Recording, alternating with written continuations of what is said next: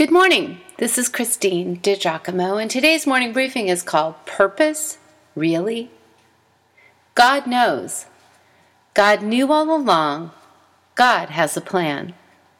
All this talk about purpose, but what about when life hasn't gone like planned? I mean, you had it all planned out, your education, your vocation, your calling, but then the unexpected. Purpose still? You bet. For instance, Team Hoyt. Are you familiar with the father-son story? From a tragedy at birth, purpose. See, God is not daunted by accidents or even our failures or someone else's failure that devastated us. Given to Him, God takes even the less than great stuff of our lives and weaves it into our purpose, making something beautiful to impact others for Him.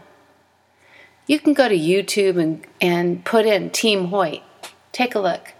Then I think of my friend Beth Sandin, who was training for an Ironman competition and competing in a bike race in San Diego in 2002. Hit a patch of uneven asphalt, sending her flying from her bicycle and into a severe concussion and paralysis from the waist down. Not many of us knew her name or personal story before her accident. But then, in her overcoming spirit, desire to love God and serve others, Beth forged a purpose. Now she competes for more than just personal bragging rights. She raises funds for the Challenged Athletes Foundation. And more than that, she loves these athletes, coaching, mentoring, and encouraging them with every fiber of her being. Oh, and don't tell her she can't traverse the Great Wall of China. She'll prove you wrong. Again, YouTube, Beth Sandin. Then there's you. What do you have in your knapsack? Oh, you might have thought it was your rucksack you were dragging behind you, but submitted to God, it might as well be called your knapsack, or better yet, bag of tricks. Yeah, like my new 25-year-old buddy, Chad, who was willing to come and tell his story to a bunch of wide-eyed high school students at Fellowship of Christian Athletes. Wide-eyed because his story had heroin addiction and prison and hopelessness in it. The students listened intently. But then, Chad found God in prison. And what's more, God found Chad. And in that dark place, Chad found his purpose.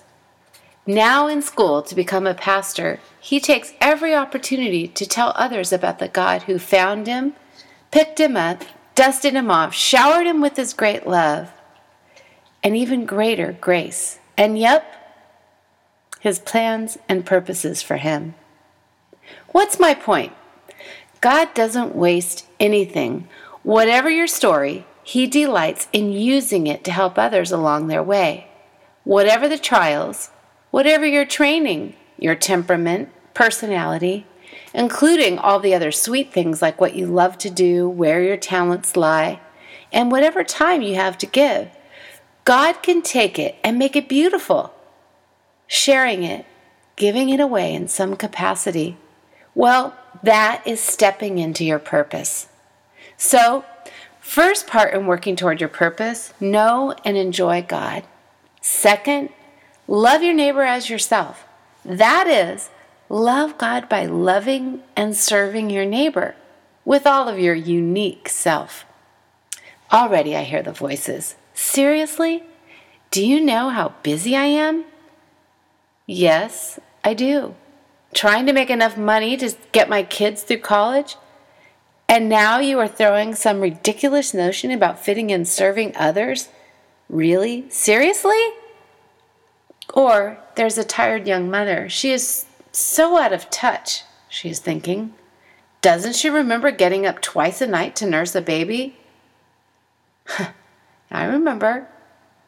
The mother goes on. And just trying to make it through the day with enough patience for my 3-year-old as well? Now she is talking about purpose? Yes, I am. Perhaps you missed what I wrote about establishing our priorities according to what Jesus said were the two greatest commandments. Love the Lord your God with all your heart, with all your soul, with all your mind, and with all your strength. And the second is like it. Love your neighbor as yourself. Perhaps your day is completely consumed with making a living for your family.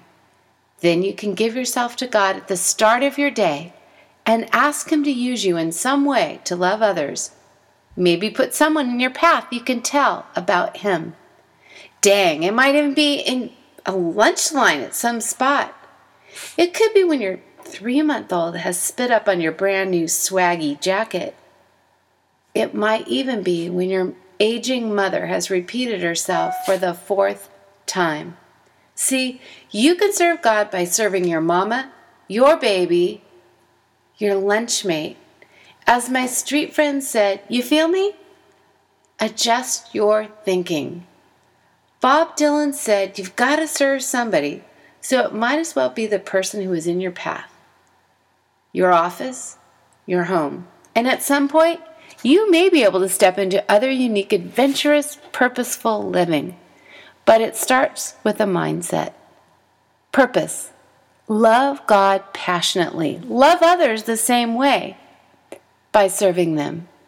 As Paul wrote, "For we are His workmanship, created in Christ Jesus for good works, which God prepared beforehand that we should walk in them."